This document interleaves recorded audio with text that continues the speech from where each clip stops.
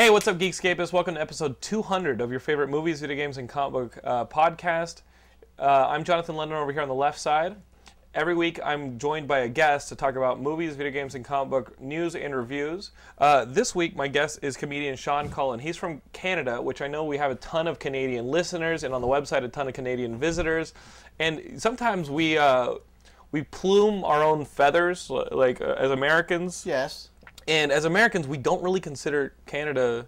You know, when we say Americans, we're talking about the United States of America. How do you feel like that about Canadians? Like, but what do you mean? How do we feel about you? Like, oh, we're so America, and oh, America this, America that, and we just kind of forget our peaceful, stable brothers to the north. Well, I don't know. It's always been an interesting thing, because I think a lot of comedians and performers and writers come out of Canada. Right. And I think we have a more objective view of America. Mm-hmm. You know, when you're right in the middle of America, things are happening, and people are like, "Oh, this is totally normal." And then you watch it from Canada, you're like, "What are you up to? Fucking disaster! You're insane. Why are you going to Iraq? That makes no sense. No one was there. There was no part of this that was part of you."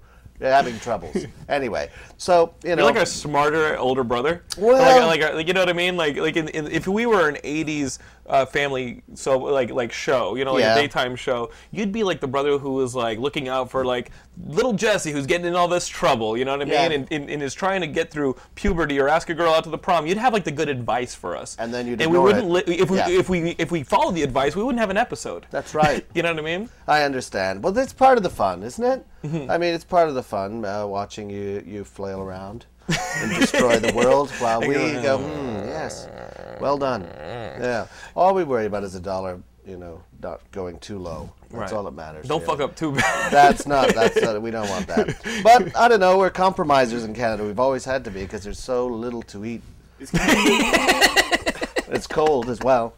Is Canada just in the background waiting for the U.S. to just screw up royally so you can go, yeah, we'll buy you? Yeah, we got it. I don't know. I think there's too much. I mean, there's too many people here in America. That's a problem. There's only 30 million of us. There's like 300 million of you. Holy shit, yeah. That's a lot of you. So a lot would have to happen for us to be able to... And there was only like 20 million of you until Hong Kong got taken back by China. That's true. That is true. Now Vancouver, Kong. That being said, we've done an episode in Toronto from the Silver Snail, which I love the Silver Snail. I think the Silver Snail, speaking about North America, is the best comic book store in North America. Well, it has it's everything. Fucking awesome. It's unbelievable. When I was you can say younger, Midtown Comics. You can say like you can play in New York. You can talk about the places here in LA. Silver Snail is the shit. Well, it's great because it's got an amazing. On the ground floor when you go in, it's always got an amazing display in the windows. It's just cool. Yeah. And then there's another story up above that's all games, and for gamers and absolute nerds. And I used to play tons of RPGs when I was. What would you play? Just straight up Dungeons and Dragons? No, or I never liked the Dungeons and Dragons. I liked Call of Cthulhu was kind of my favorite one, and Warhammer, the role-playing game. I really love Michael Moorcock, so I loved the Elric games, all the Chaosium games that were kind of interchangeable, and you could maybe get all the packs and stuff like that for that. I played everything. I mean, am I childish that I think Michael Moorcock is the coolest name ever? Michael Moorcock, and I love his books. I mean, Elric is one of my favorites. And it's like the elf stuff. Familiarize myself because when I played role-playing games.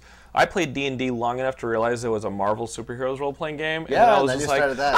I'm just going to play that. And then I found out there was a cartoon game where I could, there was a game called Toon. It was like you were a cartoon. Yeah. And you could make a giant mallet and run around and stuff like that. Sure. And there were games like Paranoia. I didn't do the smart stuff, I think is what I'm telling you. No, I it's not particularly smart. I was like, oh, this is a lot of math. How can I make this dumber? Comic books and cartoons. Let's do it. Well, it's great. I mean, the permutations of, I don't know what the story is now and how widely the people Michael play Moorcock these stuff because goes. the computers and all this stuff, and video games kind of ate a huge chunk out of that because you used to sit there and draw up maps and all that stuff, and it's all done for you now. Right. But I don't know. I loved world building. I love doing that, and I write books now, and I think it was good training for that and trying to make a consistent world. and characters that make sense and all that sort of You stuff. made a name for yourself as a comedian. Yes. Right? Like, how did that start out, becoming a comedian? Well, Toronto's a hotbed for comedy. There's a lot of comedy. Yeah. Yeah, well, we started, I was in university, and I was failing out for a University of Windsor acting program, Bachelor of Fine Arts. Failing out of your acting No, well, I mean, program. it's just one of those things where I was cruising along fine, and then Right. suddenly someone decided to make me an example. Because fuck things that, go, yeah. things go along, and I could do things with relative ease and slide along, and things like that. So eventually, one teacher kind of made my life, and one professor kind of. I'm not just going to be the chose one who me. ignores you. Yeah, Right. you are going to pay. Right. And you have to write notebooks, and you have to do all these things. And I thought, it's not. So I was put on probation. I tried hard to get out of that, and then I went and I did an amateur comedy contest with Corky and the Juice Pigs, the three of us friends from university, and we'd started our own show, and we won our little comedy heat, and then came in second in the big prize. But the bug was there. Yeah, and when I was were you- over the summer, I was going to go back. And then I went, I'm actually getting paid to do comedy now. And this is like performing, and I get to write my own script. So there you go. In school, were you vocal, or were you just trying to go under the radar? No, were you like well, the I class was, clown, or like what was going on? The thing is, I think there's a certain kind of person who takes offense to how I have a facility for, say, improvisation. Right. And it looks too easy. It doesn't look like I'm working hard enough. And there are these people, and I think there's a lot of professors who are like this, who it doesn't come easy for.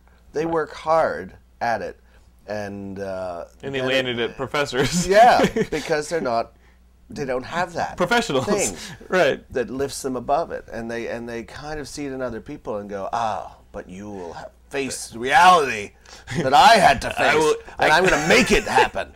I called one of my professors Bluto once. Oh, because he looked like Dom DeLuise, like Bluto, and he, I think a test that I did fairly, okay at. He gave me an F. He's like, no, fuck that.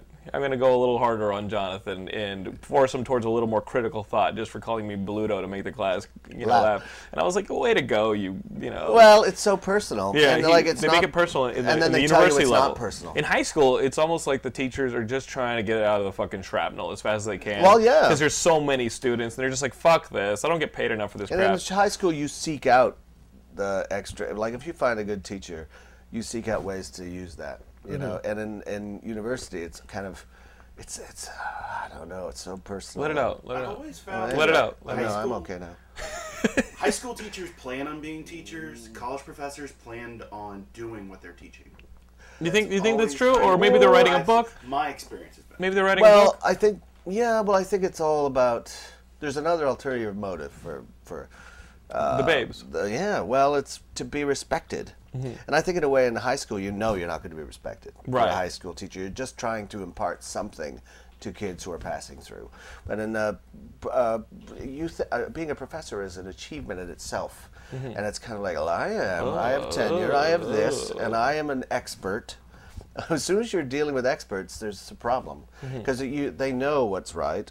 The worst ones know what's right, and you can't say anything different. Yeah, they what I like about let me tell you what I like about teaching at the graduate level is just It's a partnership. This is what is telling myself I'm telling I can't be an asshole. Like, it's actually helped my work a little bit, because I can't show up and tell the kids, be disciplined about these things, and then go home and be like, whatever. I don't have to do an outline. I don't have to write an outline. I don't have to write an outline. I don't have to shot list. I don't have to do any of this stuff. Yeah. You literally you'd be a dickhead. Process. Yeah. But I think there may be some dickheads who preach, but then when they come home, their own work. So, and I think they're going to stay in that world. I can see myself. I have to make the movies, but I can see myself loving to teach, and I think part of Geekscape is telling people about storytelling and doing a little bit of, if I can be so bold as to say, like, I think some of you guys listen to this conversation, and hopefully you guys think about the stories that you experience in movies and comics and this stuff in a more critical way because of this show, because we're being critical assholes. Does that make sense, guys? Like, I'm not being too full of it. Well, it's always been something for me. I sit there and I watch a movie and I go, they spent $40 million on this. Why is it terrible? Yeah. Why? Well, how does that happen? Beyond that, Sean, How many people working on this film? Yeah, well, this probably is the problem. Yeah.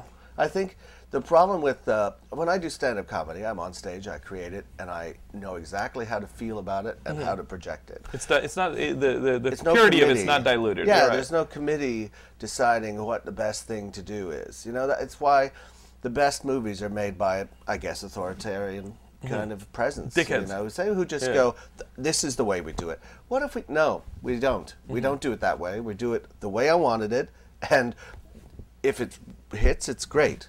But at least it's one, point of view and one vision. And that's, it's a collaborative thing, and that's why so much television fails and why so many movies fail, even with the amount of money like Waterworld. Who went and decided on that? In that same team has a smaller budget, and years earlier go and they make this movie. What was it? Wendigo? It's not Wendigo. What was the movie that they made in Texas? The director of Waterworld and the star. What was his name? Kevin Costner. Kevin Costner. They made this movie when they were younger in the '80s, and it wasn't called Wendigo. What was it called? Fandango. Oh yeah. And it was a good little movie. Well, here's the problem. You give and then people, you get then you get this middle management involved, make right? you creative, right? And when you get like, this was the most expensive movie at the time. I think it was like 150 million. That's not a lot now. I mean, for the kind of scope of it, but it was stupid. Right. The story was stupid. Everything was dumb. Like and that is what gets me. Back to story, is I would spend half the budget on the script to make sure it's perfect. Workshop it, do something. But everybody seems like they can come in and go, yeah, I want to say, like an actor can come and say, I don't feel right saying cat splash. Can I make up my own? And they're like, no. I mean, writers are the most downtrodden part of the whole process and the most important part of the whole process. And it's upsetting. But everybody has to have their voice, because when it comes time to justify the jobs, it's like, that person's just kind of been sitting there. I haven't heard them speak up in a while. It's cat splash. Yeah. I don't know why I said that. No, I've had a note. I think I've said the story a couple I'm going to drink times. some delicious Diet Dr. Pepper. Dr. Pepper. I literally had a note once that, when we were working on Singledom, the note was like, what's a Halo? And I was like, it's a series about gamers. What's a Halo? Am I really going to send an email out explaining what Halo is? Like, why are you working on this project? Well, yeah, that's not good. Why are you working on this? Please. What's a Halo? What is a Halo? The characters are saying Halo a lot. What is a Halo? Like, okay, we're going to talk about that. Are they big fans of Charlie's Angels too? Oh my God! We've got a big movie coming out this summer. How can we integrate it? No. Guys, let's talk about the movie that came out this past weekend. I went to see it. It's got Liam Neeson in it. It's called The Unknown. Oh. And it feels like, you see in the trailers, it feels like Taken 2. You know what I mean? Like he's going to go over like some foreign country. In this case, it's Germany. He goes to Berlin, and he's got some problem with identity. He's got to start finding out basically what happens in The Unknown. When it starts out, Liam Neeson and his wife January Jones are going for a medical summit or a scientific summit to Berlin, right? And January Jones, from Mad Men. She's a very beautiful woman. She's a very beautiful woman, but Hollywood has taught us over time never to trust her. Yes. So a medical summit in Berlin. What are they? not a medical summit. It was a scientic summit. It was eugenics. And he's just a botanist. Right, but he's a smart botanist. What could be more ineffective than that? And this summit's like a collection of like the scientific leaders, and they're going to talk about helping the world out through botany and other things. And all that. So he goes through this whole and the movie starts out. I don't think it was a good movie. I liked Taken, and I think that Taken had it was a small story. Yeah. It had some silly moments that were a bit like easy. Oh, now they're selling girls in a little place so we can look at some hot babes. Yeah, like it had silly moments, and this movie also has silly moments, but it didn't have the entertainment value that Taken did. Well, there was one great scene in Taken when he kind of walks into the middle of this kitchen with all these crazy kind of, Eastern Europeans, and it's like. And it just goes in there, and you're like, "Wow, this you can is say scary." You can say soccer fans. You won't offend anybody. I know. They're basically Eastern European soccer fans. And they're all just sitting there, and he's like in the middle of them, and you're like, "Something's going to happen here." And I love that tension, where that stuff was great. And in Taken, he was totally. And I know that they're going to compare Taken to Unknown a lot, but in Taken, he's fully capable of everything. Like the dude is just a badass. And in this one, very early on in the movie, the movie has to work So somebody who you're like, okay, he's a leading scientist, he's a super smart guy, he's capable, he's intelligent. He leaves his briefcase with his passports at the airport when they get in the taxi to the hotel. And they go to the hotel to check in. He realizes he's without his passports, gets in a taxi without telling his wife who's in there checking in. He just jumps in another taxi to go back to the airport to pick up his briefcase with the passports in it.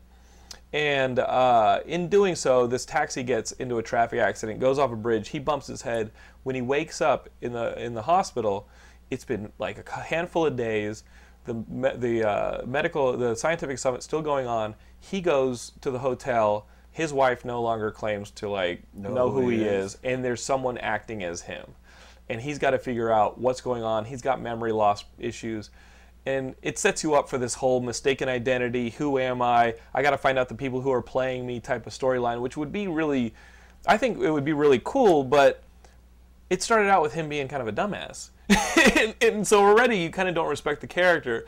I also had a little bit of weirdness watching a movie where like the main like scene that starts things off is Liam Neeson hitting his head and like going to the hospital and not knowing who he is. And I kept thinking about Natasha Richardson and that whole situation. And I was like, what was Liam Neeson going through with this?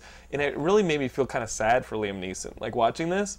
Yeah. Because the doctor's telling him about, contusions and things like that. And I'm sitting there going, oh man, like.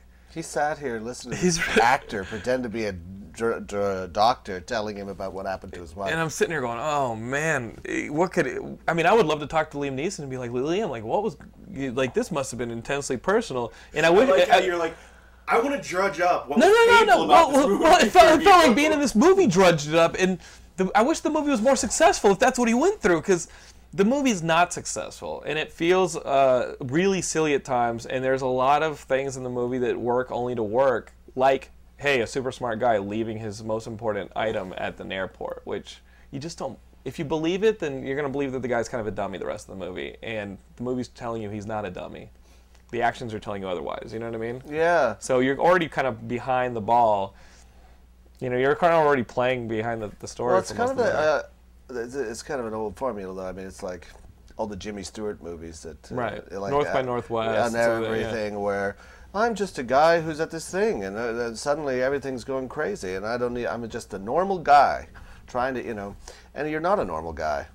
Like, I mean, Jimmy Stewart, it works because he is a normal guy. Yeah, Jimmy Stewart was an everyman. With Liam Neeson, it almost hurt that Taken came out first, because we all know him as the badass from Taken. Now, does he end up as a badass in this and fighting people? I mean, watch the movie, because I would say this movie is a Netflix, like a Sunday afternoon Netflix level. I don't think you guys should rush out to the theaters to get it to watch it, but it's got some sequences that I think are cool. It's got some action sequences, some car chases and stuff. Keep in mind there are no cops in Berlin ever. No, it's a very police light area. You can pretty much fucking run around and trash the place. It's Jason Bourne killed him. Yeah, basically Jason Bourne's wiped that place clean. I do love the Bourne movies, Berlin is basically Crazy Taxi at like many points in the movie. And maybe that's the thing. Maybe it's like, we made Crazy Taxi the movie, and then they put in this scene where I lose my memory. Yeah. So it's no longer Crazy Taxi. And there's like this reminds me, from what you're saying, there's some Total Recall shit going on in the movie. It reminds me of a movie vaguely called Frantic with Harrison Ford. Yeah, I love Frantic. Where he goes, he's a doctor, they're going to this summit. They kidnap his wife by mistake. She's not the person he's not the person they think he is. Yeah. And now he's got to find her, like without being able to speak French, not knowing anything about Paris. So it's like they wanted to make a combination of Regarding Henry and Frantic, but Harrison Ford said no. No. Regarding Frantic was really good. But I mean, that's a master filmmaker. Well, there's another movie, like I love him, Polanski. Polanski, right. And the one that came out that I think is surprisingly good is The Ghost Rider. And I don't think people went, but the Ewan McGregor one. Yeah, I did see Ghost Rider. I was thinking of that fucking shit that what's her name made, Ghost Riders, about what's her name? Boys Don't Cry. Boys Don't Cry, teaching the kids at the school. The horse-faced girl. How dare you? I think she's very pretty. She's beautiful. She's a beautiful She's a beautiful woman. Yeah, but audiences just don't want to see her unless he's like. But Ghost Rider was interesting until the very end, when I felt like it kind of started falling into convention. But Ghost Rider, the setup Ghost Rider was great. And it was atmospheric and weird in that place. It was like very stark, and nothing was around. And she was great, the wife You know our listeners are all going... Did you guys watch Ghost Rider with Polanski? The Nicolas Cage movie? Guys, that movie is completely different. You know what's funny, though? You know While we're here, yeah. you just said Nicolas Cage. Yeah. Just make some of the worst movies of all time. How about National Treasure? You know what? I won't watch those movies. It makes me angry. Should I move? Okay, it makes you angry. I should not watch those movies. It infuriates me. Sean, I purposely not seen those movies. Well, because they're stupid. Okay, and the good, thing is, good. it's like the Da Vinci Code for dumb people, which is already for dumb people. Which is what I thought it was, right. The Da Vinci Code for dumbers. You know, and it's like, if it's that easy to steal the Constitution of the shit. United States, let's all do it. Let's do it every day. I think there are morons walking around. I don't know if we want a Canadian saying, let's well, it's easy. Why? There's nothing left of it anyway. You know, a bunch of morons went to see that movie, and then they're like at Walmart or something checking out, and they go, wait, let me hold on to that dollar. Let me see that. Checking for clues. Oh. Yeah, this one's good. What? You can take it. They were Masons. But here's the thing. They get to the very end, and it's like the Mason's treasure. The Mason's treasure. You think, what's it going to be? Some wisdom? Something that is... Go ahead and ruin it for me, because I've never seen this fucking movie. Okay, transcends mere wealth. No, it's just a lot of treasure. Like it's just a giant amount of treasure hidden under Wall Street. Like no one's built 500,000 subway trains. Like there aren't fucking mole right people through living there. down there? Like there's not mole people running through New York City every No, fucking there's day. an Egyptian temple down there. Filled Holy with shit. coins and gold and Roman... Are you kidding me? It's like this Knights It's Templar asinine. treasure and shit like it's that? asinine. New York City has to be as deep as it is vertical. Yeah. There's the most mind-driven through, tunneled through area on the planet. Wow. And there's a secret temple. And the rope and wood elevator works. Yeah, The that's rope and right. wood elevator and it's been there for 400 years, so it's... Yeah, it's completely stable. Like there aren't rats that fucking chew No, that shit. it doesn't just dissolve. I mean, that's the world. It happens. Anyway, and then the second one, there's another treasure. The magic book of the presidents that has all these secrets. I can't believe you watched the first one that went on. Because I watched them on a plane. Okay. And what happens in the second one? The second one, they end up at Mount Rushmore, I think. Mount Rushmore, and there's a treasure there. There's more treasure there in Mount Rushmore. They didn't find the Team America folks No, living in Mount Rushmore. no, That would they have been didn't. great. That would have been great. great. They get in there and all of a sudden they hear this America, which is a fucking great movie. That is one of the best movies ever made. Did you get to see, we have a mashup on the site. It's the Captain America Super Bowl spot. And it got mashed up with the Team America Fuck Yeah song. Timed out perfectly, almost like it was meant. How do you feel about the Captain America as a Canadian? Like, are you intimidated at any point by Captain America maybe becoming like the biggest thing in the world? Are you I don't think intimidated? so, No? because he seems like a silly man. Okay. A silly hero. He's never been one of my favorites. And he's a drug user. Yeah, well, he's got if this... not for drugs, he's nobody. Yeah, he's got this What kind of message enriched does that body send? situation. Doesn't Is he? it He's Chris like a Evans serum. Canadian? Probably. I don't know. All our stars are either Canadian He or was in Scott British. Pilgrim, so I kind of just assumed. Yeah, no. Everyone no. is. You guys can, no. Guys, I think you guys have been laughing off your ass at this point with our good buddy Sean. I got to tell you guys right now, you can continue laughing. Keep the laughter Keep going. the laughing going. Sean brought us these two great CDs. It's Sean Cullen Live. Where did you record this? In the Rivoli in Toronto. It's a little club that the Kids in the Hall started in, and all kinds of comics have come out of there. But I mean, we've got here on the back of the picture. It's you chilling with a guy on a guitar. So dancing. You guys are dancing.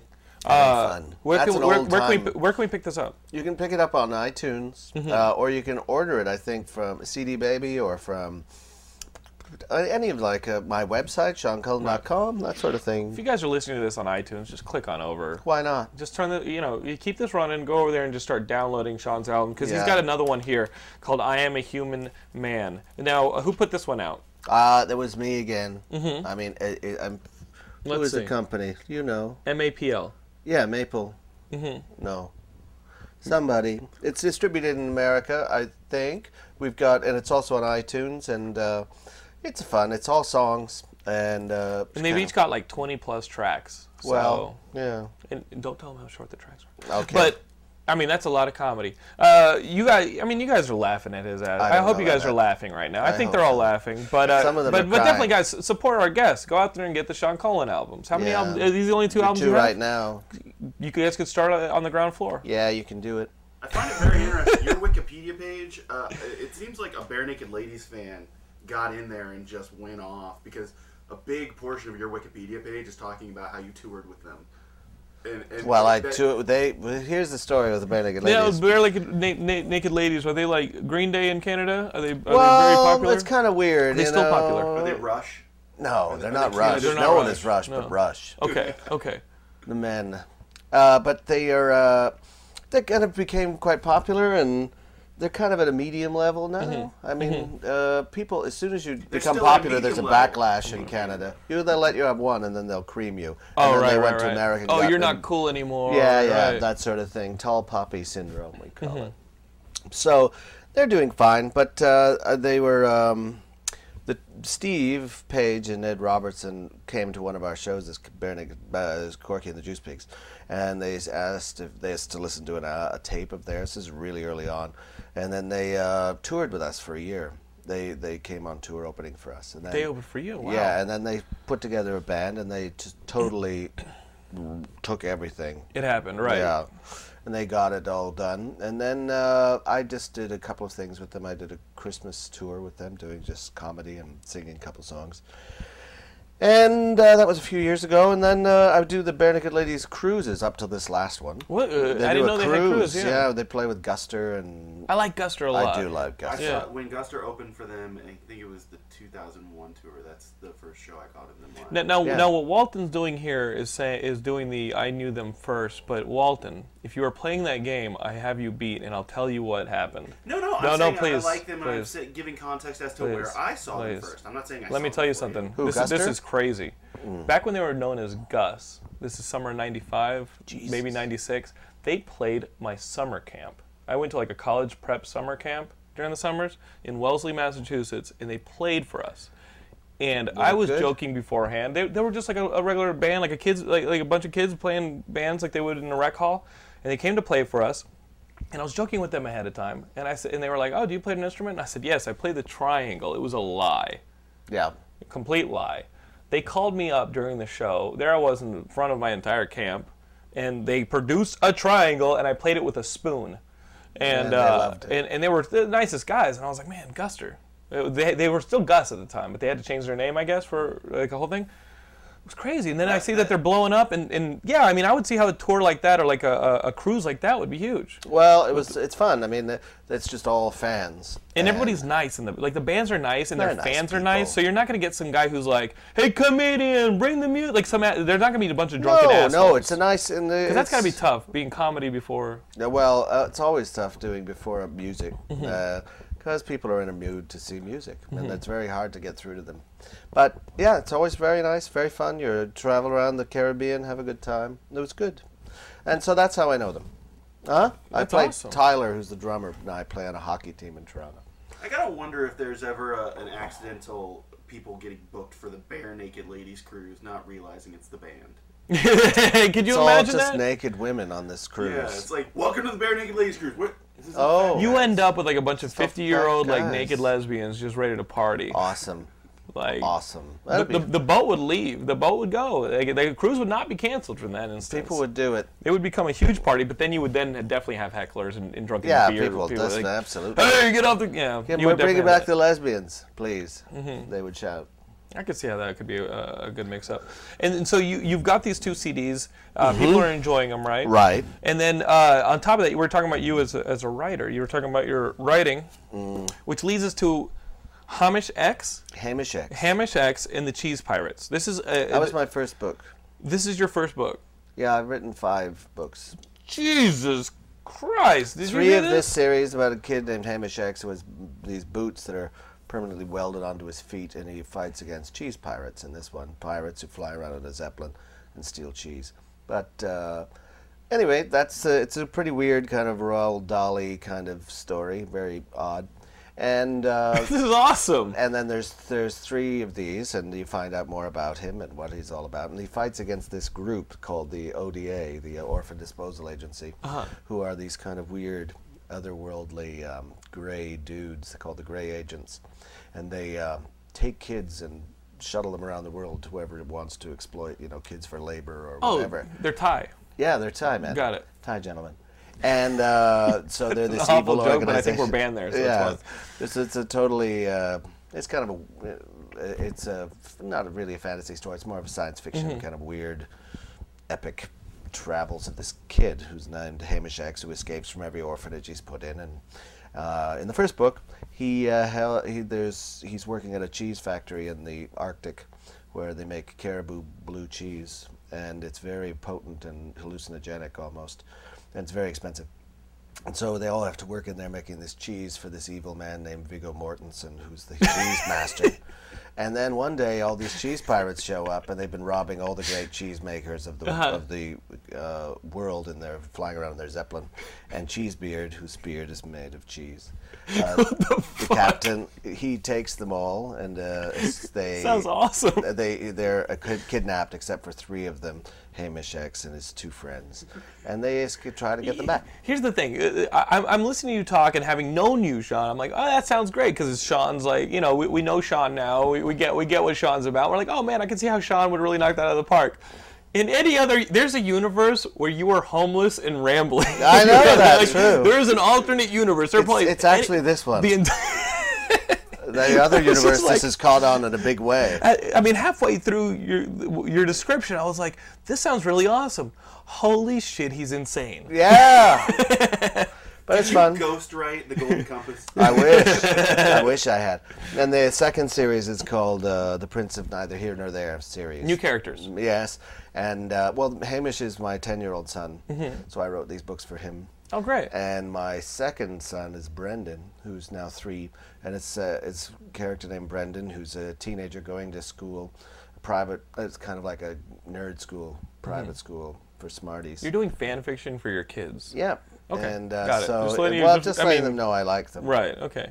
So Brendan is 14, he finds out he's going to school, he's a big nerd school, he's a nerd in a nerd school, so he's like not really well put together, he's braces, he's got glasses, he's the whole thing. Cursing your son. This is what you're going to grow into? But he's absolutely not like this. Right. But he finds out that he's not a human, he's actually a fairy who was put in a human family by his father, real father, and he's put in an orphanage and then picked up by this family and raised as their own. But now that he's 14, all of his powers are starting to manifest, all of the things he can do. So a bit about puberty, a bit about ugly duckling. Coming of age and being his family, his real family, start coming out of the woodwork. The thing is, the conceit of the story, I guess, is that there's a fairy world that exists, coincides with our own, and fairies live and work and have jobs and do everything, but they have extra powers and they can do things.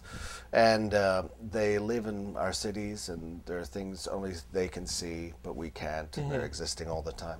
And so he finds out that this is happening, and he has to kind of decide to stay with his human family or become a full-fledged member of another world, basically. Wow. I mean, you said earlier, just like creating of worlds in D&D and all this, like led to this. And we have a lot of aspiring writers and some established writers in our audience.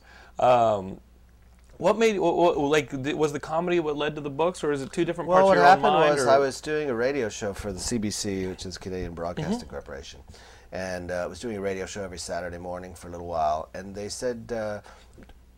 It used to be on Saturday mornings in the summertime. People would be driving to their cottages listening to this, and we'd play music, alternative music and stuff, and I'd ramble in between the songs. Sure. And when the Penguin, who's my publisher, found out that Penguin, the woman Barbara Burson, who was at that time the children's editor, she was sitting with her son driving up in the car every weekend, and he'd be laughing and liking the show. So she thought, you do voices and stuff. Well, I do a lot of weird things. I do this character called Old World Grandpa, who's like very old man who talk. What? It's a hot day. What do you do? Curl around the toilet cistern. It's cooler. and you get cool. Was it a kid-centric show? No, it was but the kid totally latched onto for it, adults, but not, it's just odd. Yeah, not Randy or anything No, like that. Yeah. creepy.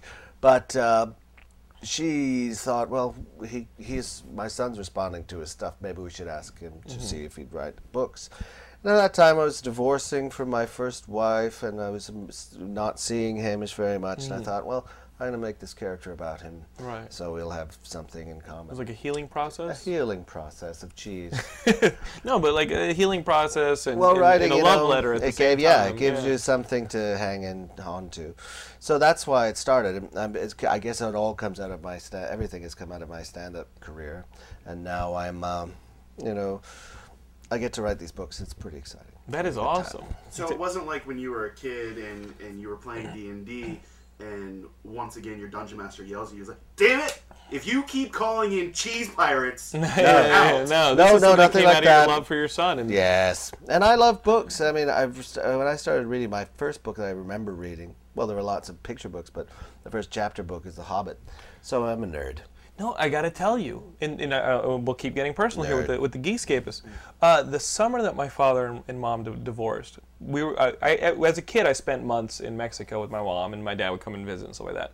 And we would drive sometimes from Texas down to Mexico and spend like a month with my grandparents. And the summer that my parents divorced, my father gave me The Hobbit. And I was on it was like a Subaru, I think, that we drove from Austin down to Guadalajara. And, I got in the back of the Subaru on like all of the luggage, and I read The Hobbit all the way down. It's a great book. And I read it on the way back. And it was such a healing process for me. This journey that took me away from like whatever pain I was in as a 12-year-old or a 10-year-old, whatever pain I was going through, this book just kind of just made it easier, And for you were, the world that you knew was crumbling, and here you are putting it together, it is this woman called up, and it just happened to be at the right time.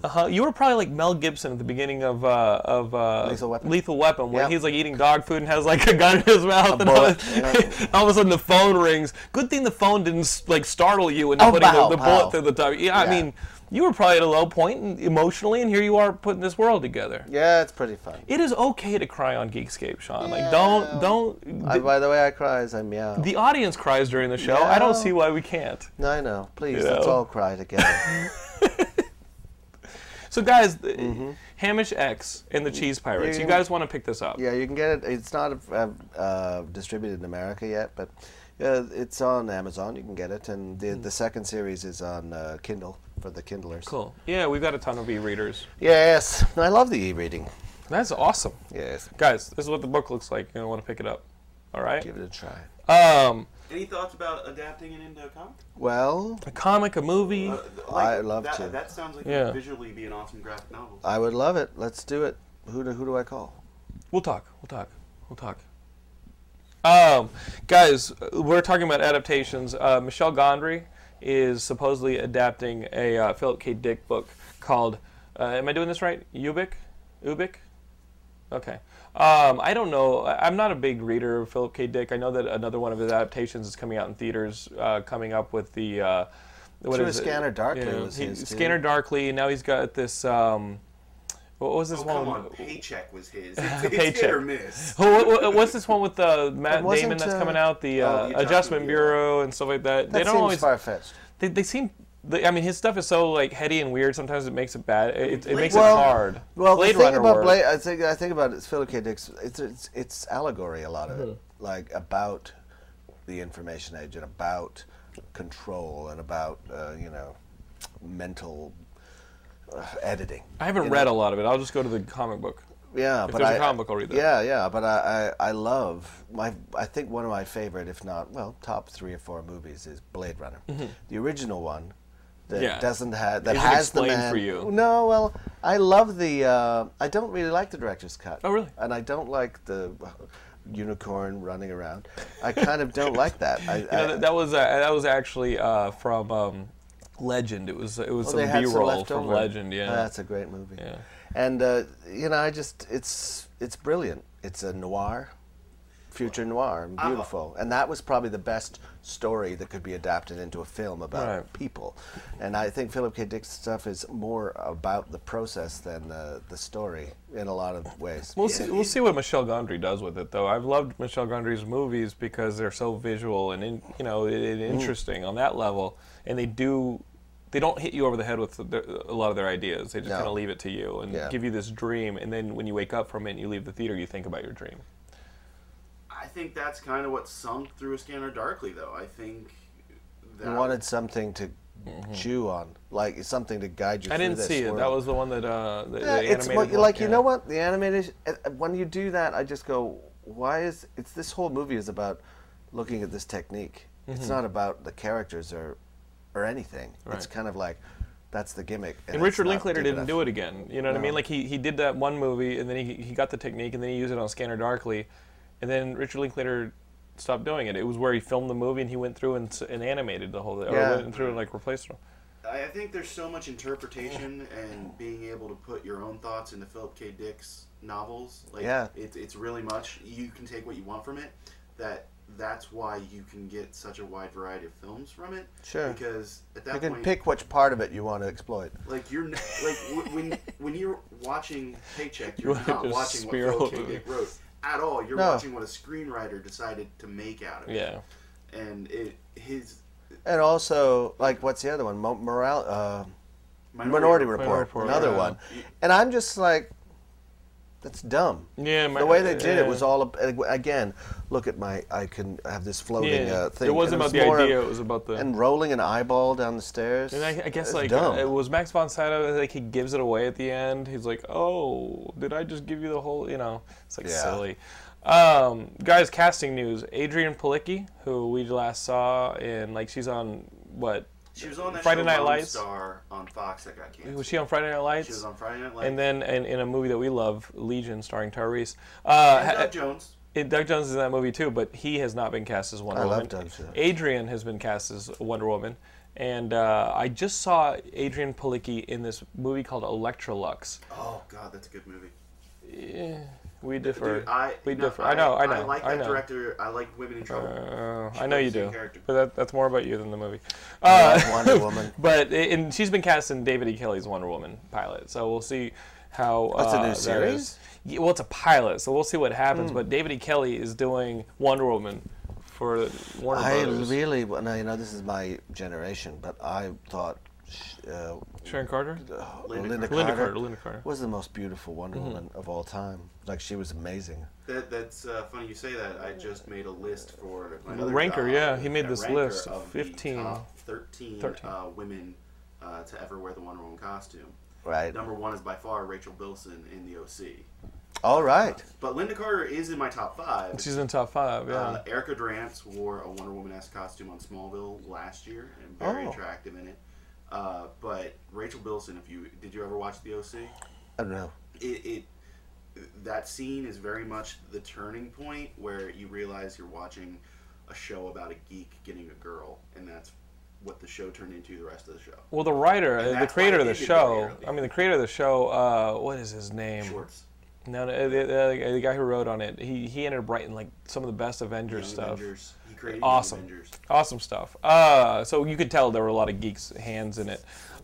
Speaking of comics, guys, I got to tell you guys about my buddy John Arcudi's book, A God Somewhere. John wrote this book. The artwork is by this guy, Peter Snejberg. I know I butchered that, so let's just accept that I butchered that. Sorry, Peter. Sorry, John. It's called A God Somewhere. I found out about it a couple months ago, and it came out this past summer. And it's a book that kind of does an approach. It's published by Wildstorm. The approach is, what if someone you knew got superpowers? How would it affect that circle of friendship? You know what I mean? And then on the macro level, if a normal human got superpowers, how would it affect them, especially on like a psychological level? Because a lot of superhero stuff like that, where it's like a normal person gets superheroes, it's like, okay, how would it affect them socially? They'd go and help social problems. But would it not just totally destroy you on a psychological level be elevated to the superhuman level? Well, this is the beauty of Superman. Like, he has all these powers, and he's that's his norm. Socialized. Yeah, but he's socialized as a child to underplay these and to have a good, be a good person. Right. And when you just drop in someone into this world, what would they do? Just like do anything. You can't stop me. Right, and you've got these two brothers and their friend Sam, and they've been friends from high school. They're close, but Sam and this character who gets the powers are working as like delivery guys for UPS. You know what I mean? And they're all normal guys. They want to go in together on a boat, and John's doing like a really good job of just painting like a really realistic relationship, talking about normal mundane things. These people are normal, and you see how their history is, and it's so realistic,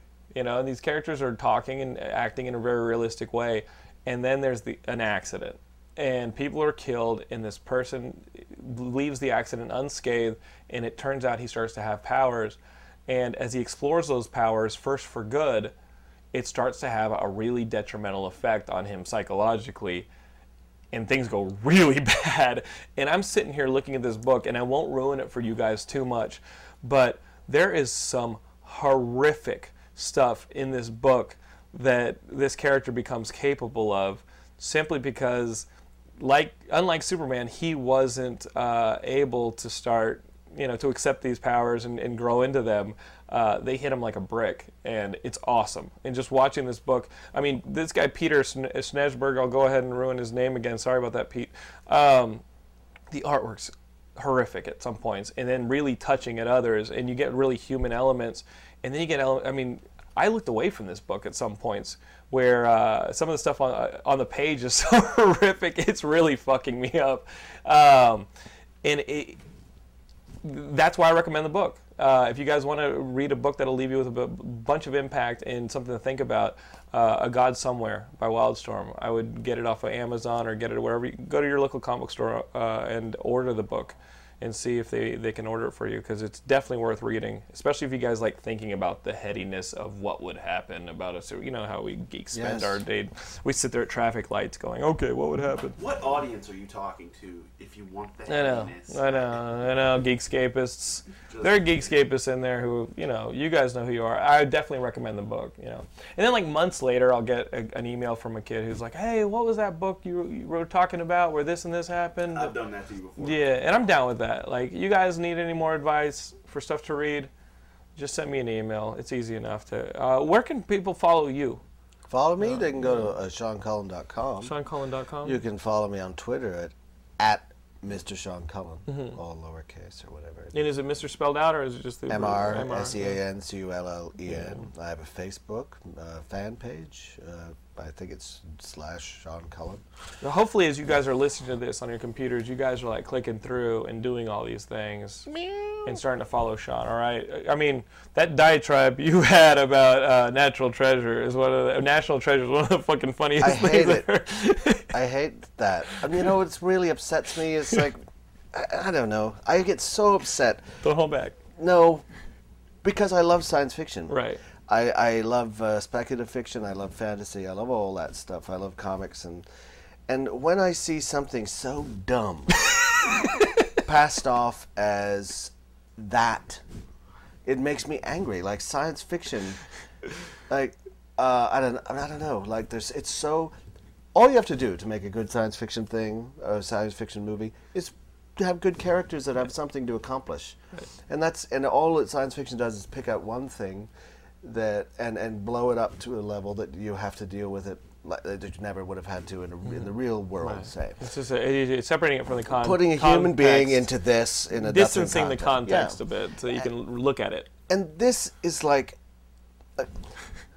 throw one. The first I'm very terrible at articulating myself, but Indiana Jones, when the first movie came out, it was beautiful. Right. It was a beautiful film because it's about a character you like, and it's simple goal. It's simple goal, and it's about something bigger than human, and like the Ark of the Covenant. Faith and this and that. Right. This is so disappointing. National Treasure is so disappointing on every level. It's about dumb characters who are doing stupid things that are completely implausible. I buy the implausibility when I like the character. Right. I will. And you make a lot of excuses for that. When you forgive a lot. Yeah, you forgive a lot. And but to find at the end that the Templars, this spiritual group, bent on the betterment of humankind. The only treasure they had is a bunch of goblets. That's the treasure. There's no wisdom to be offered here. It's like McDonald's just prizes. goblets that we've accumulated over several thousand years and dragged from place to place. Well, another book series had already had the Knights Templar treasure. It was The Last Descendant of Jesus. So what was that? That was the Dan Brown book. Yeah. I ain't gonna fucking do that shit. It's like, I'm going to write a book. I need I'm not reading it. Organization. The Knights Templar. Nobody knows shit about them. They're my people. Is there another group that's been more mined for a conspiracy than the Knights Templar? Jones did it, but they did it well. Yeah, they did it, and it was about something else. Like when that goblet, you have to pick the goblet. This looks like a carpenter's cup. That's a beautiful choice. The last Indiana Jones movie, horrible. Fucking awful. Because you can't make, Soviets somehow get away with a lot. Like, Nazis are great to use as a, not great, but to use as a villain. Because they're despicable, and their point of view is awful. Right? And they should be punished. And you can kill them, and it's great. And people laugh, Yeah. But the Soviets somehow, they failed in a way that was kind of sympathetic. You know what I mean? Like it went away. Bankrupt. Even though there were 120 million people killed by Stalin. Right. People still walk around with a Soviet hat on and go like, hey, isn't it fun to be in a... No, it's not. I mean, I don't get it. I don't understand why that's okay and you can't walk around with a Nazi suit on. It's the same... He killed more people than the Nazis. And I don't understand it. So... Anyway, Che Guevara, he romanticized the whole communism. Communism is about, so is Nazism. It's about people working together for the future. Wrong. But you took it and fucking retarded it. Yeah, that's totally mess. Anyway, what am I talking about? I just crystal hated... skull, if you don't dare. I kissed this crystal skull. I wrote a pretty big expose, like, when that movie came out. Like, it was like, I was just, like, sat down for, like, 3 hours, and my wife would come in and be like, no, don't talk to me right now. I'm writing about Crystal Skull, where I just ripped down the movie and how stupid it was. And how it was the first Indiana Jones movie where, for the majority of the film, he had what they wanted and took it exactly where they wanted it to go. It was like Indiana Jones was sitting on a sideline of a football game, and they were like, we need you to throw in the game. He got the ball and ran it into his own field, like end zone. Yeah, I know. You know? And when you have a character that's smart, does something that's over stupid, 3 films, you've talked about how great this guy is, and now he's a moron. He kept forgiving the Ray Winstone character, and every time you're just like, oh, Indy, you're an idiot. Does that make sense? Are we okay with time? Yeah, we got 7 minutes. I'm okay with that movie for one reason. It made Temple of Doom good. Temple of Doom. Temple of Doom's a shit. It made it, but it made it better. No, they eat monkey brains. The movie's good. I mean, really, like, you eat monkey brains. You have a minecart race, and then the guy goes, "The stones will be found. You will not." And the movie's good. That's all I needed. It takes Shia LaBeouf to make Short Round awesome to me. Yeah, Short Round's a shit. Short Round was a goonie. He's got no problems with me. I don't know. It's just all of those two guys, George Lucas, Spielberg. Anybody who goes back on their earlier successes and fixes them in a way that upsets me. Like I find it's edit your own self. Like, who asked you to go back and take the guns out of the hands of the people in E.T. and replace them with walkie-talkies? Who asked you to do that? Universal did. Do you think so? Universal actually asked for that. I bet they. But he's Steven Spielberg. He can just say no. That's true. No. I don't have to do that. But but the way they just kind of went, put it children in the toys. movies. I want to sell toys to kids, and just editing yourself, going back and taking the first Star Wars movie that was so beautiful, and there are moments where it's stark. You're on an Empire. And the first movie where you see C-3PO and R2-D2 are kind of going through this in the sand away from the escape pod, and it looks like it's living in the real world. Right. And when they're going, and R2's kind of going through, and all the little Jawas are coming out to kind of grab him, and it's scary, and he's afraid, and he's not hovering in the air. He's not like Tusken Raider when he jumps up in front of the camera. I used to be scared of that for so long. And the way it kind of repeats, and then when they do, it was very good. And then when you go see Dantooine in the town, and there's nothing there. It's a dump.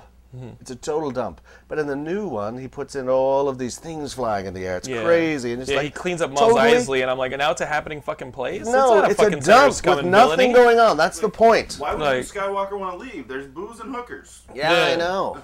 It makes me upset. I don't understand why you have to do that.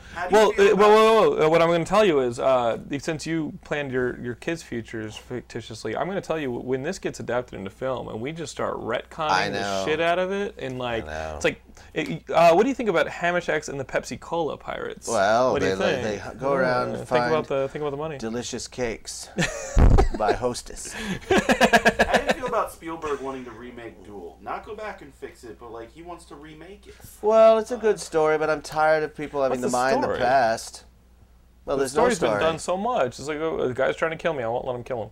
Yeah. Like it's like a chase movie. It was a good movie, though, Dennis Weaver. It's a good movie. For what it was. But I have to say, can anybody come up with a new idea? Can anybody like write a new show? Oh, can anybody? Just gonna pour it Do we have to go back and make Hawaii Five-0 again? What was so compelling about it that we wanted it in the first place? I wanted it with some Scott Conn in it. I really thought the Scott Conn was missing in the first one. That's for sure. The James Conn was what was missing from the original Vegas. They're like, work for them. Guys, we're talking critically about a lot of stuff. Walton, before you forgot, Walton got me a gift this week, and you guys will get a laugh out of this. Mayhem, baby. Starts from the baby. We make a lot of Tyrese jokes on the show, especially because this comic is unreadable at its best. But you were nice. Where did you get a Mayhem shirt for me, buddy? Meltdown. I was helping out Jillian with an event, and she came up with that. Know that I will wear the shit out of this Mayhem shirt, and I will be wearing it at WonderCon. We're going to be at WonderCon in San Francisco, first weekend of April. We have a pretty sweet booth there. You guys are welcome to join us. If you're still making plans for your spring convention circuit, come out to WonderCon and hang out with the Geekscapists. We'll also be at San Diego. Got a couple of cool guests that we got cool guests. We'll be announcing soon. Oh, and they're going to be signing at our booth? Yeah. Oh, Walton behind the scenes. I will be looking for that memo. Wilford Brimley. Wilford Brimley would be huge. Actually, you know why? It's not Wilford Brimley. It's Sean Cullen as Wilford Brimley. You know what'd be huge about Wilford Brimley? Diabetes. He was in the Ewok movie, in the second one, and he was also a big Utah Jazz fan. And also, number 3, worked with Jean-Claude Van Damme. Do you guys remember? He was also with Jean-Claude Van Damme. He was also in The Thing with Kurt Russell. Oh, you're right. Yeah. Did you guys remember Tough Enough? The movie he did with crap, I'm forgetting. Was it about jerky? No, Dennis Quaid. He did Dennis Quaid. And it was about. I don't know it. It was about It was a boxing movie, and it was about those strongest man competitions. I'll watch the shit out of that. I didn't know it existed. It was one of the first. He was also in one of my owned on VHS. One of my favorite movies, The Natural. He's in that. He plays the manager of the Knights, and I love that movie. Guys, I like when he skinny dips in Cocoon. Oh, it's hot. Yeah. What I want to tell you guys, though, the Oscars are coming up very quickly, right? I think they're this following weekend, you'll see. We're going to run a contest this week on the show. You guys, if you visited the Geekscape.net website, you'll already see the contest on the front page. We are giving away 3 copies of Lost and Found, which is a book by Sean Tan, because there is a Best Oscar-nominated short based on Lost and Found in the Oscars. One of the Oscar-nominated shorts is based on this book, Lost and Found. Scholastic has been nice enough to give away 3 copies of the book to whoever... deserving geeks like you. To deserving geeks like you. And really what we're going to do is do an Oscar pool. They're going to have to earn it. Yeah, we're going to do an Oscar pool. The Geekscapists, we were probably going to do an Oscar pool anyway on the website. Now there's actually a reward for getting the most accurate Oscar pool. So the top 3 most accurate Oscar pools are going to get copies of Lost and Found by Sean Tan. The book is awesome. It's actually a really... cool looking book. It's got some of the best artwork you're going to see in a children's book. I think you guys are going to love it. So you got to earn it though, and it's open if you're in Canada or the United States, you're open for that contest. So go and find it on the website, put in your Oscar bets, and let's see where they land. Not Thailand though. Not open in Thailand. No, no. You cheese pirates? No. Cheese pirates are going to come get your cheese. Thailand. So guys, in wrap up, we didn't get to so many stuff. We didn't get to like the Dead Island trailer. My God, that's good. It was pretty cool, wasn't it? Oh, beautiful. It was awesome. The Dead Island trailer, and now it's already being optioned as a film. Well, just based on the trailer. Yeah. The game has already been optioned as a film as of today, Saturday, because of the strength of that trailer. Well, thank you, guys who did the trailer. And also, our friends at Telltale We'll get Games. nothing for that. Our friends at Telltale Games are doing like Fables games Big and week for them. and Walking Dead games, and then they put out the trailer for the Jurassic Park game. It's all, guys, it's all up on the Geekscape.net website. So go on there. Follow Sean, Mr. Sean Cullen, on Twitter. You can follow us at Geekscape.net, spelled out. Well, actually, you we're can going to also be find doing us a at, podcast soon called the Sean Pod. We got to promote the shit out of that when The it Sean happens. Pod, and my YouTube channel is Sean Pod Van Dam. Dude, that's awesome. That is awesome. Sean Pod Van Dam. You guys understand how awesome this dude is? He came on Geekscape. He was talking to us. $40 to get you out of the way so you can take the poster, right? Oh, No, no, nobody takes that poster. That poster came from Cannes. See, if you're a Canadian, you love anybody who's been in a movie about hockey. And so, Sudden Death. With Powers Booth. It's Powers awesome. Booth! Awesome. And he plays he goes in goal during the 7th game. No one's looking at him going, are you the goalie that we work with every day? Whenever Powers Booth comes up in any conversation, which happens frequently here, my brother and I both go, oh, which is Powers Booth's death scene. In Sudden Death. Directed by our buddy Peter, what's his name? We had him on the show too. Bibiani interviewed him. It was directed by Peter. No, Peter Bogdanovich. Peter Yeah. Bogdanovich. The guy who did he did Time Cop too. All right, guys, we're getting crazy here on the show. Go to Geekscape.net, follow us on Facebook, Twitter, all that. I'd like to thank Sean again for coming on. Thank you for having me. You want to get both of his CDs, both live, and I Am a Human Man. Get those on iTunes, and then pick up his book, of course, Hamish X and the Cheese Pirates, and the whole series, guys. Yeah. SeanCullen.com. Go check it out. Right? Right. Have your Canadian friends smuggle in the books. Yeah, why not? Or you can get them on the Kindle, but most of you can't read.